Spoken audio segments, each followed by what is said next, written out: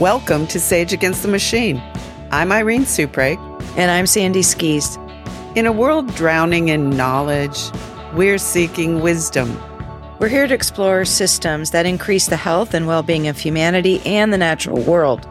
We'll be in conversation with artists, scientists, tacticians, thinkers, and advocates about solutions to today's polycrisis. Let's get started.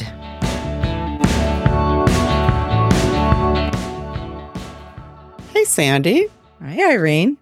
Here we are. We are here for our first filmed and recorded conversation, something we've been talking about doing for a while.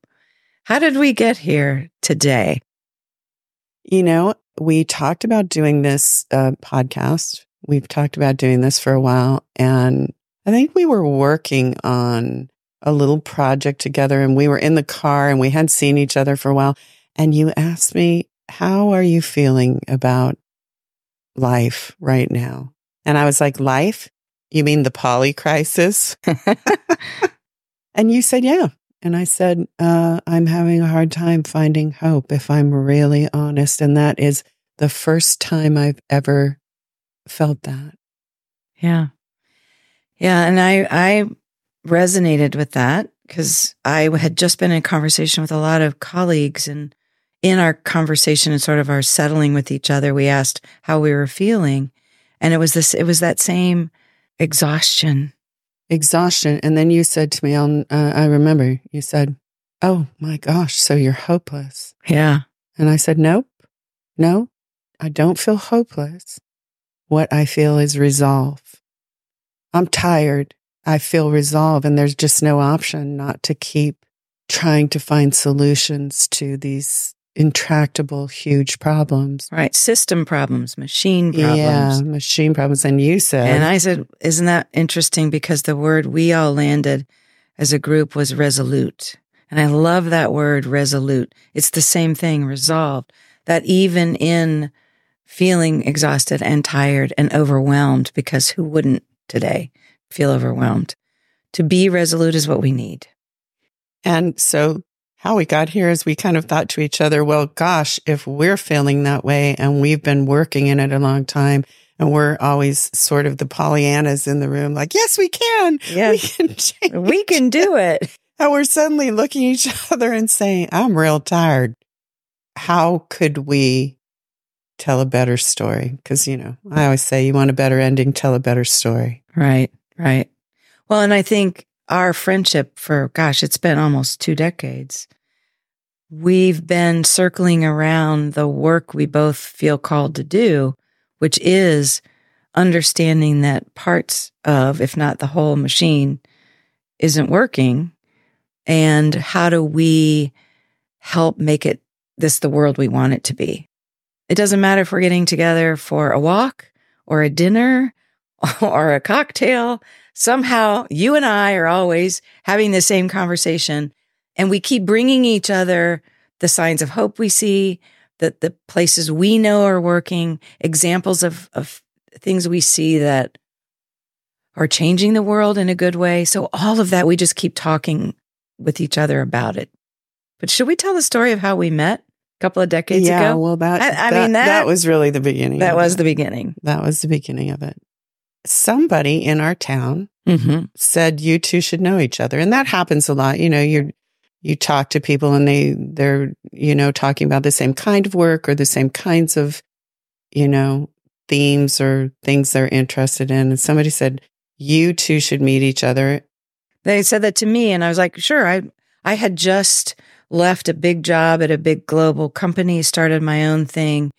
And I was interested in finding people who saw the same thing I did. So I reached out and said, hey, let's meet for coffee. Yeah. So we set up a coffee. We set up a coffee date, and I promptly missed it. And I went out there and waited and did my emails, and you didn't show. And so then I texted you or emailed or something. And one of us, I said, I'm so sorry. Yep. You know, let's set it up again. And we set up another meeting. Yep. And you didn't show again. And then I didn't show again. I Right. didn't show again. And here's the truth, that at the time I was struggling with some very, very serious health issues. And I honestly wasn't even sure I was going to make it.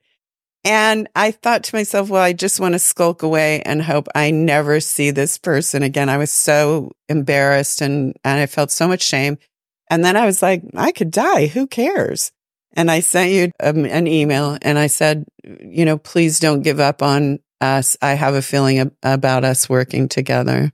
And I wrote back and said, of course we'll meet because women don't give up on each other. And that just moved me so deeply because that's true. I know it's true. And so you said, show up. Yeah. And you were calendared 15 minutes. And then I said, okay, I'm going to go to a coffee shop that's across the street from my office this time instead of having to drive. And I'm going to block 30 minutes max. And if we just connect, that'll be good. Yeah. And so I pulled up after it looked like a scene out of Memento, the movie. I'm writing it on notes and it's in my phone and I've got alarms and I've got a sticky note in my car and on the refrigerator and I'm tattooing it on myself. And I park in short-term 30-minute parking in front of this coffee shop because we've got 15 to 20 minutes. Right. And you were on time. And I was on time. You were there. And we sat down and you said, what do you want to talk about? And I said, gross national happiness. You probably know nothing about it. And then I said, I actually do know something about it. It's the first thing I wrote about with my very first blog post. And right then I knew something special was actually starting to happen. Yeah, because not a lot of people knew about it. And I said, you're kidding. You said, no, it's one of the things that inspired me to start my company.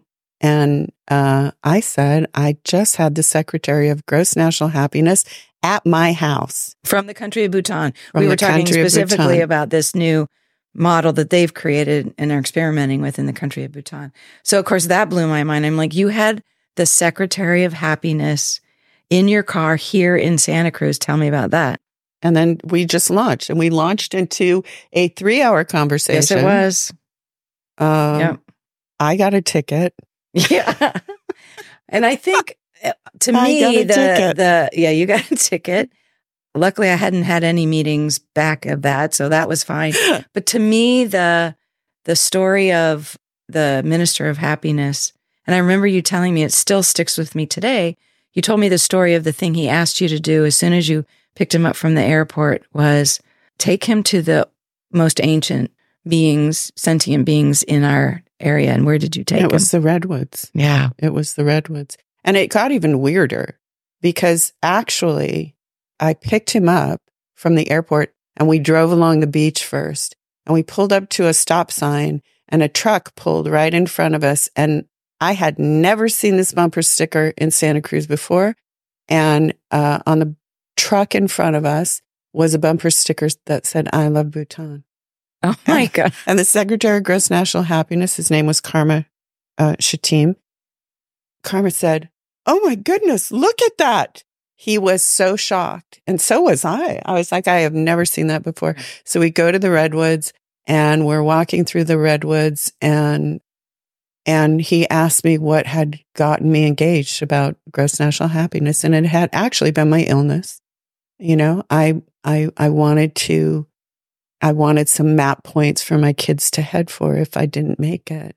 And, measuring success beyond gross national product seemed imperative to me. Right. I'd never been interested in economics before. And I realized, wow, we need a completely different economic paradigm. That's all. And so I said to him, I got sick and I wasn't sure I was going to make it. And he said to me, why do you think you lived? And I said, oh gosh, I don't know. The woods are lovely, dark, and deep. And I recited this line from a Robert Frost poem. And Karma looked at me, stopped and looked at me and said, and I have promises to keep. Yeah. And I remember I kind of put my hand over my heart and said to him, hello again. And it just became, and it was sort of, that's what was going on with you and I too. That happened with you and I. There you are again. I remember, I don't know how we got on the subject of the ampersand. And I said, oh, that's my favorite symbol. you said, I think we should try to work together. Right. And I was like, I don't know if I can even work. Right now. Yeah. And I said, I need to tell you why I missed. And I said, I'm sick. And I reached in my pocket and I pulled out this ampersand. It was a little one. Little metal ampersand. And put it on the table. And you said. And I said, oh my gosh, I collect ampersands too. That is like my favorite symbol, this idea of yes and I said, in fact, I said, that's how I've been getting through. Yes. And I'm not dead yet. I'm going to die doing. Yes. I'm sick. Yeah. And if this is it, I'm going to die doing. And then you said, yeah. And then you were like, wow, but the ampersand is my favorite symbol. And I said, yeah, I want to get a tattoo right here on my arm. And I put my arm on the table and I pulled at my sleeve and pointed to my forearm. It's the only tattoo I've ever wanted. I want to get yes. And with the S as an ampersand. And I remember your face just kind of went white. Yeah. And you were like, what? What? And I said, are you kidding me? And I said, yeah, right here for my 60th birthday or my 50th birthday. I want to get, that's the only tattoo I've ever wanted. And I said, and then for my 50th birthday, you put I put my arm out and lifted up my sleeve. And I said, you mean like this? And there's my tattoo that says yes and on my forearm that I had just gotten, I don't know, a couple of months before. And you said, I got this for my 50th birthday. It's the only tattoo I have. Right. And we just looked at each other and we're like, that. Whoa. Right. I mean, we were like, well, we're going to be working together forever. We're going to be in each other's lives. And I just always feel like it's sort of like, oh, wow, in the ether, you find like a soul sister. Yeah. You know, for sure. It blew our minds. It I did. mean, it was like, and still does. It was like tears. Day. It was like, what is going on? Right. I mean, you know, it's one thing to have a tattoo in the same place, but to have the exact yes and, which is not it's not like, oh, I have a butterfly here, or you know what I mean? It's a unicorn. I have a tramp stamp. Yeah, exactly. This is the particularness, if that's even a word, of this was striking. It was pretty profound. Yeah. And I think, you know, for me, having left this big job, starting out on my own, starting a company, learning that you had your own company. And I had done the same. Right. And you were seeking the same. How do we create meaning in our work? And how do we bring people along with us to see what we see in a way that they're comfortable, and we're helping change hearts first and then the minds and the apparatus. And for me, just starting out on my own, to find a soul sister who saw what I saw and felt what I felt, it just gave me an energy and a sense and some courage to just keep going. Even though we circled around a lot of ways to work together, and we've done a few projects, etc. But what we both keep coming back to is this conversation with each other. Right. And I think for me, I'm 64. Same. Yeah. We're the same age. Yes. I had been many times the only woman in the room. Many times. And realized that I thought really differently about how to solve problems, how to motivate employees, you know, all of it. I just saw things differently and found myself often sitting at a table saying, don't say it. Don't say it. Yeah. Don't say it. And then say, raise my hand and say, I just have to say this, you know? And so I think it was, for me, meeting you and realizing that we had both been influenced by a couple of, thinkers and ideas, gross national happiness being one of them, Riane Eisler being, and her work in partnership studies. You had a project with her. And Riane Eisler is a scholar. Social scientist, brilliant scientist. Is Holocaust survivor. Here in the Monterey Bay area. But she's a renowned world leader. And I've read Chalice and the Blade, her thinking about a domination system and a partnership system had been on my mind for a long time, which is why the gross national happiness. I mean, all these things are so intertwined. in what I see as a necessary shift in thinking. And she captured it decades ago in the framework of we're in a domination system and we need to be in a partnership system. And, framing that in not particularly gender specifically, but in the idea that this skill set of partnership is embodied traditionally in feminine and leadership qualities. Right.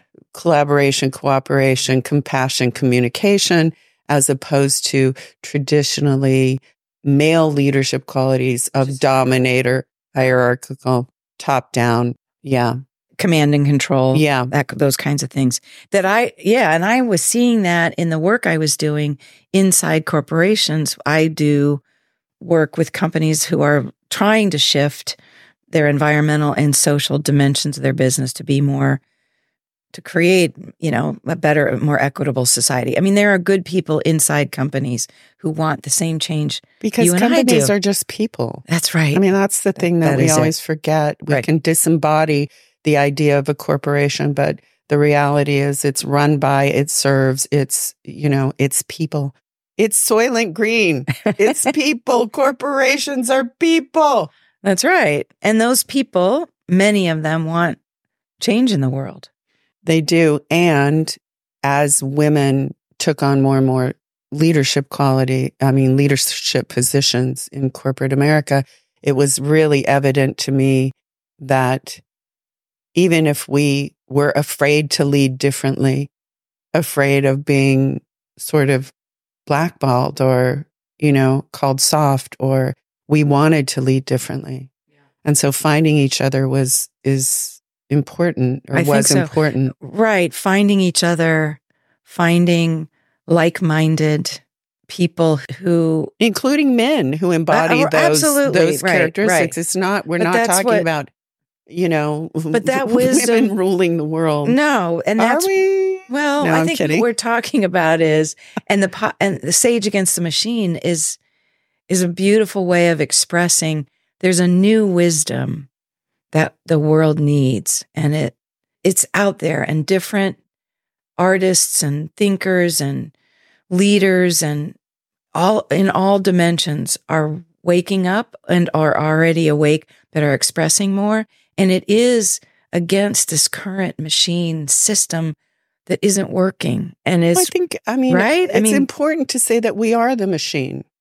Yes. I mean, that's the thing. It's not, again, it's not some disembodied... Right, we can't externalize it. Yes, right, you're right. We can't externalize it. I think it's important to say that, if you want to... For me, I've always thought about just the scale of population in the last 100 years, right? So my father, who passed away when he was 87 a few years ago, born at the turn of the century... or not the turn of the century, actually, the year before the Great Depression, 1928. Mm-hmm. In his lifetime alone, we went from 1.5 billion to 7.5 billion people on the planet. The scale of that is unprecedented. If you want to understand the complexity, of the issues that we're facing, understand that first. And I think, it just gets too big and complex for people to imagine that there might be a different way to move forward. Well, and you and I have talked about this as a queer person. When you're in, I sort of lived a straight existence for a while and then came out in my 30s, and I was in a system that I didn't see has so much rigidity and gender roles baked and everything. Yeah. Right. So when you're in the system, I couldn't even see my own internalized homophobia about who I was as a person until I came out. And once you step out of a system, whatever system it is that you're in, all of a sudden you see systems and you're aware of them. And I think that's part of it is we're in our own sort of internalized machine that is preventing us from expressing our full humanity. And you're right. We are the machine. We're in it.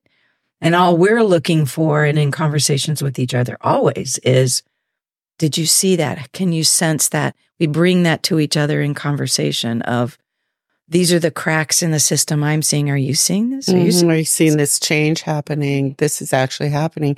And I always liken it to, I use the phrase close the gap time. Mm. You know, we sometimes spend a lot of time in the process of, right? And it's sort of like thinking about the wall between East and West Germany coming down, right? It looks like it happened overnight when a bunch of young people jumped on top of the wall with their hammers and their rock music, and they took the wall down. And that's not what happened. It was decades Yes. of resistance against that polarity. And I think that sometimes thinking about change Mm.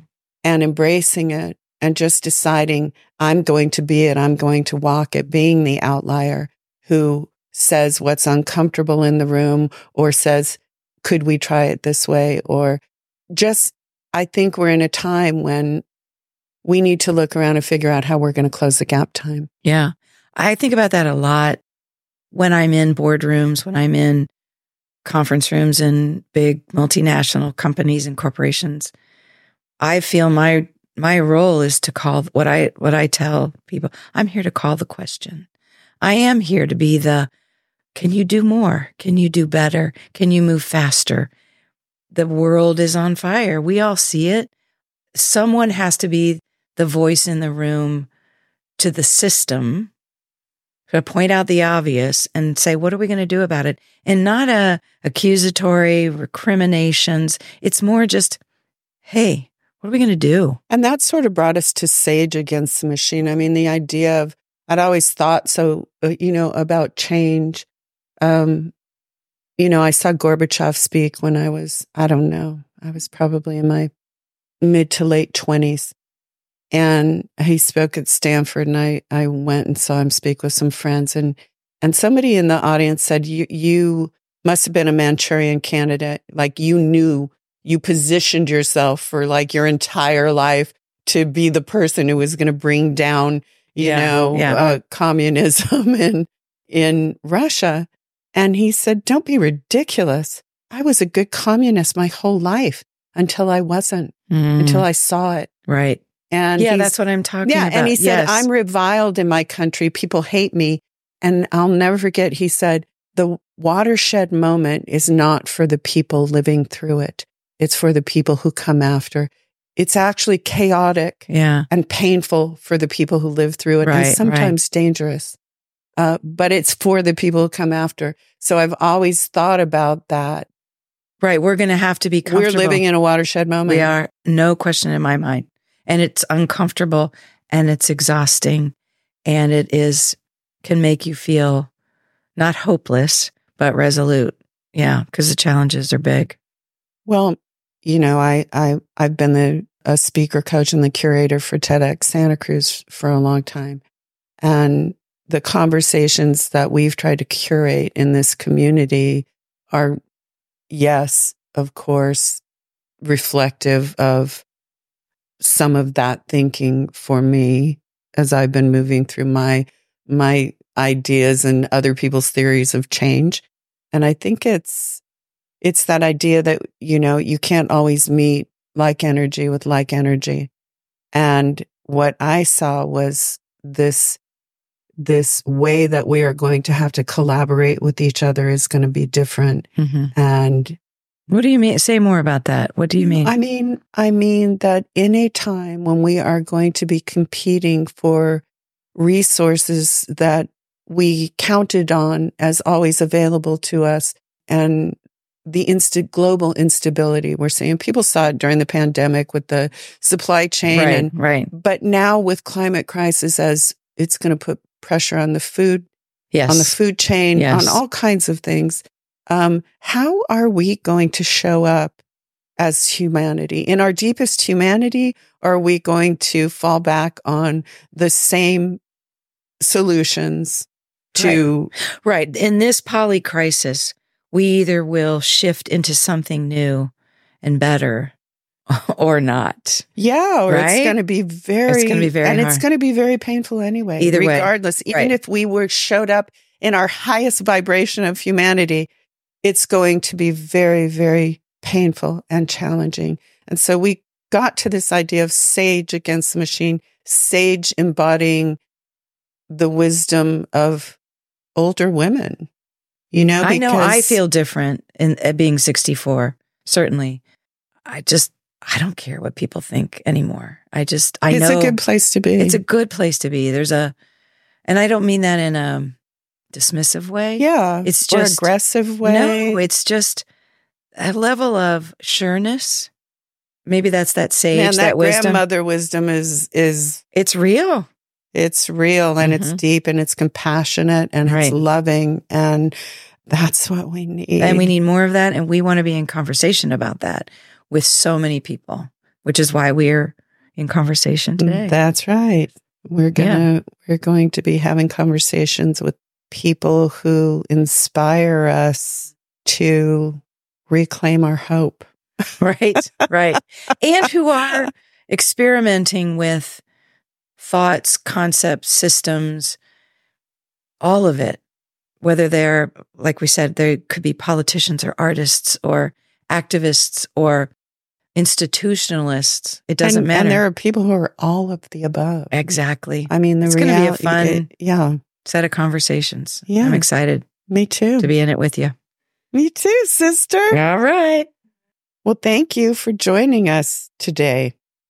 It's been a fun conversation.